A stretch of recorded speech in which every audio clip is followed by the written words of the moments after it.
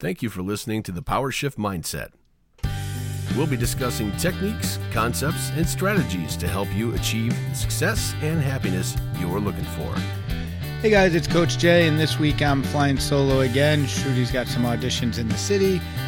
So today I'm going to talk about a combination of two things. I'm going to call it balance beam, and I'll explain where that comes from.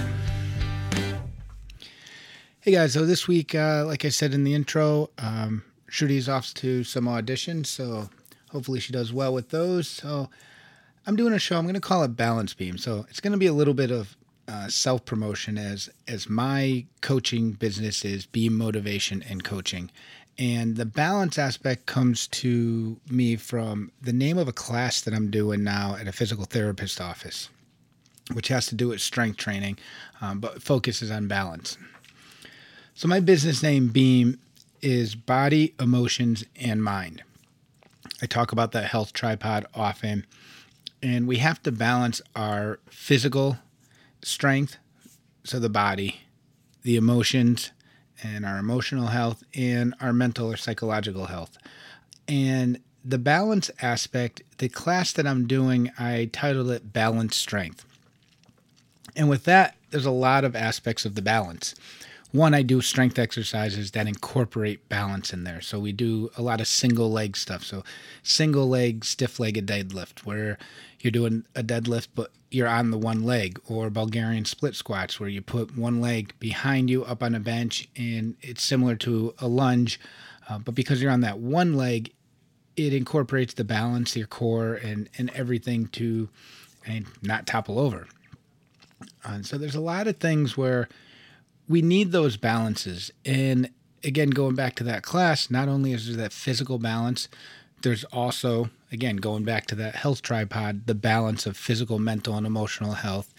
And with this one being in a physical therapist office, a lot of people that will be coming to this class are possibly coming out of physical therapy. So they had some type of either injury or a surgery or something where they need to rehab a part of them. I came out of the cardiac rehab after having my stent put in.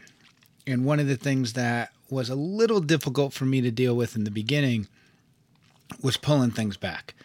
I go on all the time on how I had to go to cardiac rehab, not because I needed that kick in the rear to get off the couch and do something, but I needed to be reminded what pedal was the brake. I needed reminded that I had to slow down. In my case, it's not that it was okay to slow down, but it was necessary. I give Shannon a lot of credit, the exercise physiologist who I worked with.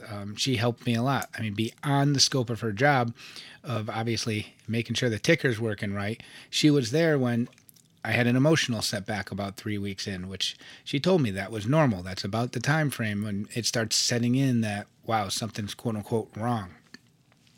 So for me, it wasn't too bad to pull things back, to look at things in a different way. And whenever we talk about health, the number on the scale seems to be that big one that everyone looks at. How much do you weigh? How much do you weigh? I need to lose weight. I need to lose weight. And that's all we worry about, that one metric. And there are so many other metrics when we're talking about physical health that we can go by. I mean, body fat percentage. I mean, how are is your blood work balanced out the way it should be? Cholesterol, obviously, blood sugar levels. There's so many different ways to look at what our health is, but we tend to look at that one metric. Well, same thing with anything we do. I mean, if we're a golfer and we're out there playing golf, and as we get older and less strength and less control, and our scores aren't going to be as good. I mean, from a running standpoint, as a runner, same thing. As we get older, we're going to naturally slow down. But now throw an injury in there. Throw cardiac rehab in there.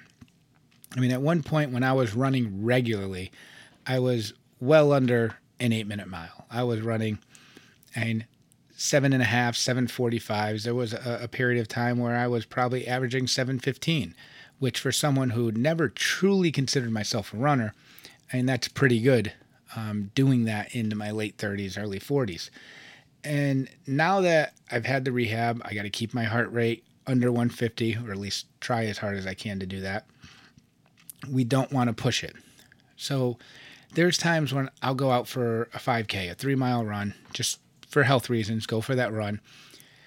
And I'll come back and I'm at a 10-minute mile or a 10.5-minute mile pace. So I'm running 31, 32-minute 5Ks, where in the past I was doing it at under 24 minutes. I mean, in that 21 to 24-minute range, it's a little frustrating.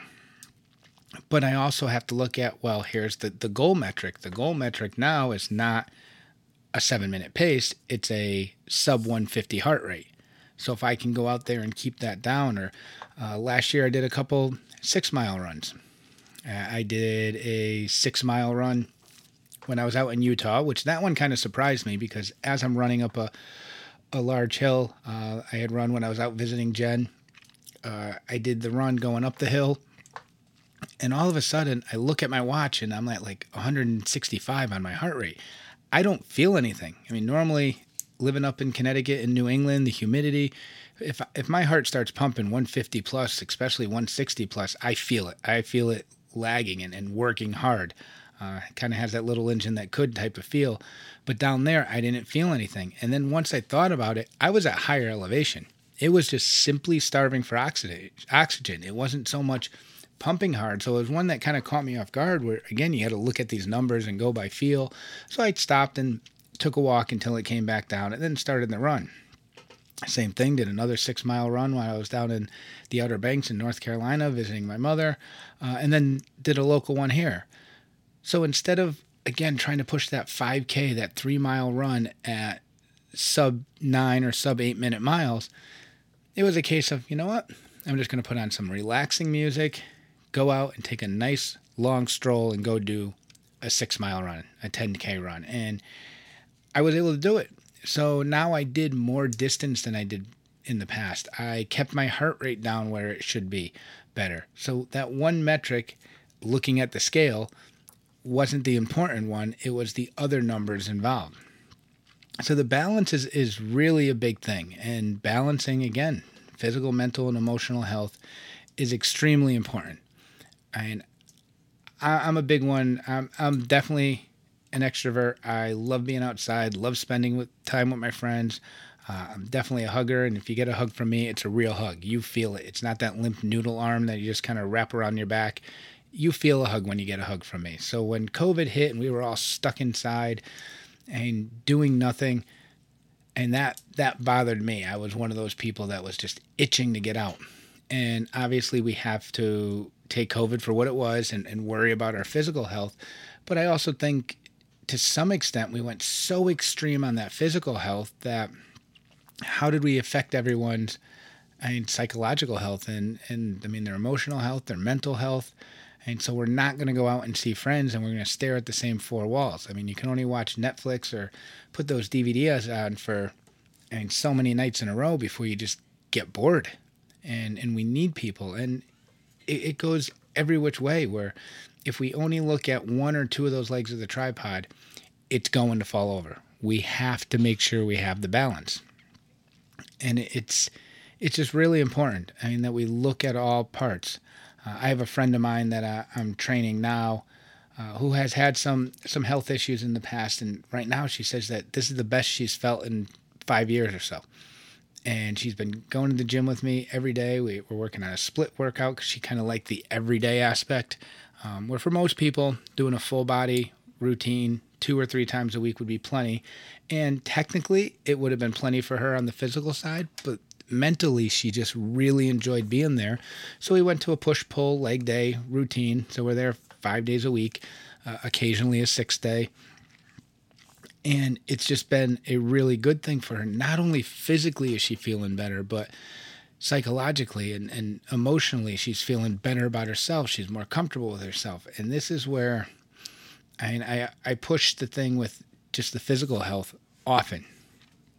And it is a snowball effect. I mean, I've seen the quote or the meme that's come up on Instagram at times, and you see it pop up where I need energy to exercise, but exercising gives me energy. So what came first, the chicken or the egg? Well, in the beginning, you're going to have to force yourself, for lack of a better term, to get going. And whether that's physically pushing yourself out of bed to go and do what you need to do to get to the gym, to work out at home. I mean, you can do simple stuff, body weight exercises.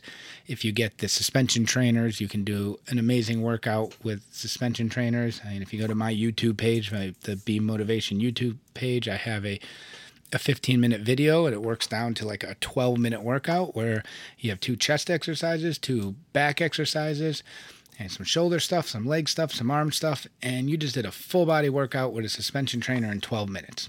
So there's no excuse when we talk about not having time, stuff like that. But then going into, again, I've seen it many times where exercise is one of the least used antidepressants. And it definitely makes you feel better. Once you start going regularly, working on yourself, just having more energy, you will definitely feel the difference. Again, and there's a great video that pops up often, and clips of it show up on Instagram many times in the Reels. I've seen it a bunch. I think it pops up on Facebook as well. And it's a guy, I've seen it both used for exercise, and he talks about a relationship. It's like, when do you know you fell in love? You can't pinpoint the exact day. And he says, if you go to the gym and you work out and you get home and you look in the mirror, you will see nothing. And if you go to the gym again the next day, you're going to look in the mirror and you're going to see nothing. And that's true. If every day you look in the mirror, you're going to see nothing. And then one day, all of a sudden, you're going to look in the mirror and go, wow, it's working. And that's how it works. And sometimes you gotta force yourself through those moments.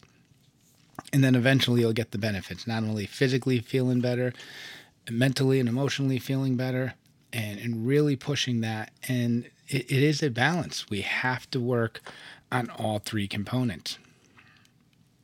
And one of the things that gets me the most is how little people use it. I mean, again, we can do strength exercises with simple body weight. I mean, if you just go on YouTube and you put body weight exercises, obviously everyone knows what a push-up is and what a sit-up is. I mean, there's a couple of simple things we can do every day. I mean, of course, we all know the elementary school and high school gym class calisthenics, doing our jumping jacks and stuff like that. There's so much we can do, and simply going for a walk, making it a routine. And instead of planning a walk, attach it to eating dinner. You eat dinner, quick walk around the block afterwards, and you just make it part of that routine.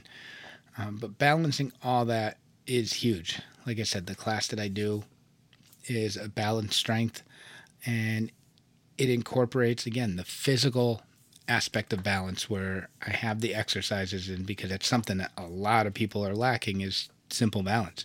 You'd be amazed on how many people can pick up a weight and deadlift it. And we're just talking a simple stiff-legged deadlift with a couple 20-pound to 50-pound dumbbells. Not necessarily talking about deadlifting 200, 300, 400 pounds, but a simple thing like that. Now put them on one leg and watch how difficult it makes them. Watch how difficult it is for people to do that Bulgarian split squat, because we physically don't have balance. And I think as a whole, we struggle to balance those 3 legs of the tripod. Again, the past couple years with COVID, we're so forceful on the physical health that we've lost that mental and emotional health. I mean, I have a feeling that when my kids send their kids to school, they're going to be reading about how much of an effect COVID had and the way we handled it as a whole, how it's affected the kids. I mean, my son's entire 7th grade and sophomore year of high school were on the living room couch. That was their classroom the entire year. I mean, how enjoyable is that, where you sit there and you stare at a wall? And my friend Colleen did a Instagram Live with me, and she does coaching as well, life coaching as well. And she's more of an introvert. And we talked about how in the beginning, all the introverts said, this is fine. I like this. I'm not forced to go out. I don't have to deal with crowds. What's the big deal? Well, an introvert also has control of how little they interact with crowds and with people. Once that control is taken away from you, it has a different feel. Even as an introvert, it starts getting to the point where, all right, this isn't fun anymore. I no longer have control. And that's a tough thing. And I think we really need to look at all aspects of things.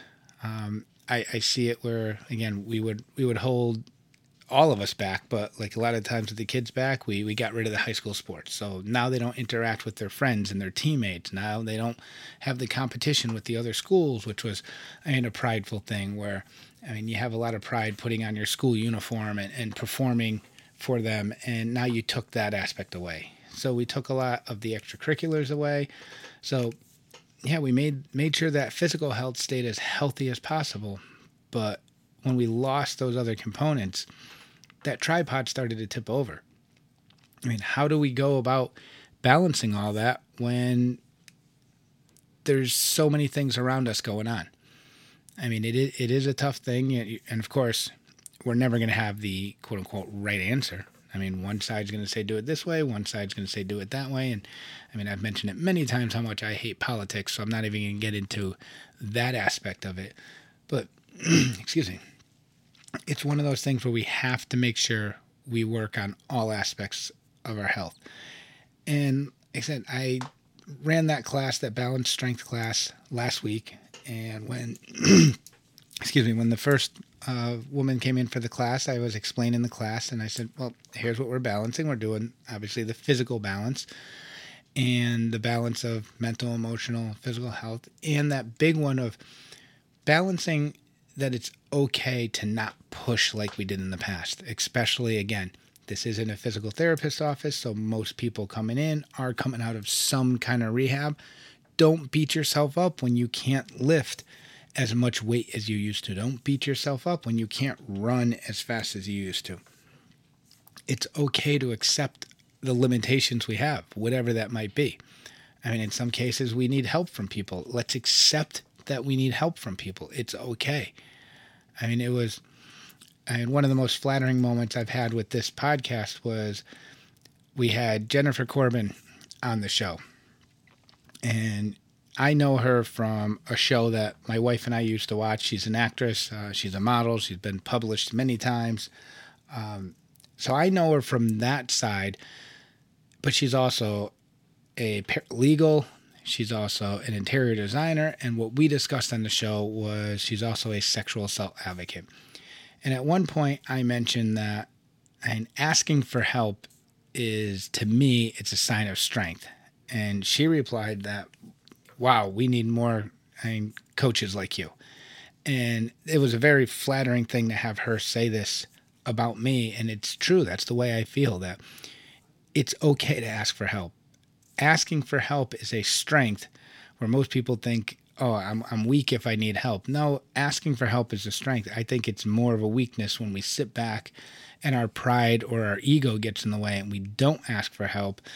And then we might fail at something, or even worse, hurt ourselves in some way. You can simply, and I use the example of my wife and my son. My wife's all of 5'4", my son's 6'1". He can get the stuff off the top shelf, where sometimes my wife won't ask for help, and she'd rather drop the dishes off the top shelf rather than ask for help. So that's a simple one. You broke a couple plates. Okay, well, now what if it goes to our mental health or our physical health? And take me for example. And I had some tightness in my chest, a little burning feeling when I was doing some cardio. All right, what could that be? Maybe tomorrow I'll get on the elliptical. Let me start doing elliptical, get back into shape. Got on the elliptical the next day. Wow, it's still there. Something's not right. That Tuesday morning I go into the shop and I still felt something wasn't right. And I left. I went for help. I could have just said, you know what, I'm tough. A little heartburn. Maybe it was a hot pepper I ate. Whatever. I got this. I can go through. When they find a 99.9% blockage, who's to say that one more lift of 40 pounds of work in the shop wasn't the one that caused the heart attack? And yeah, maybe I survived the heart attack. Maybe I don't. Maybe they find me behind the machine. And it's a good thing that I asked for help. And it's the same thing. Not asking for the big help like, hey, I need to go to the hospital. And then the simple help of, can you get the dishes off the top shelf for me? It's all the same. We have to ask for help when we can't do things together. And that's, again, goes back to the balance, where there's times when we need other people in our lives to help balance things out. And there's times where, again, I'm going to use Shannon as an example. She's the one that helps remind me here's the break. I have the energy to move forward. I have the energy to move fast, to lift heavy weights, to do what I need to do.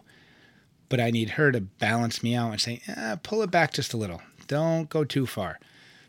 And I actually went back. I mean, I have mentioned here how I graduated from cardiac rehab. I have my little diploma down in my basement in my home gym.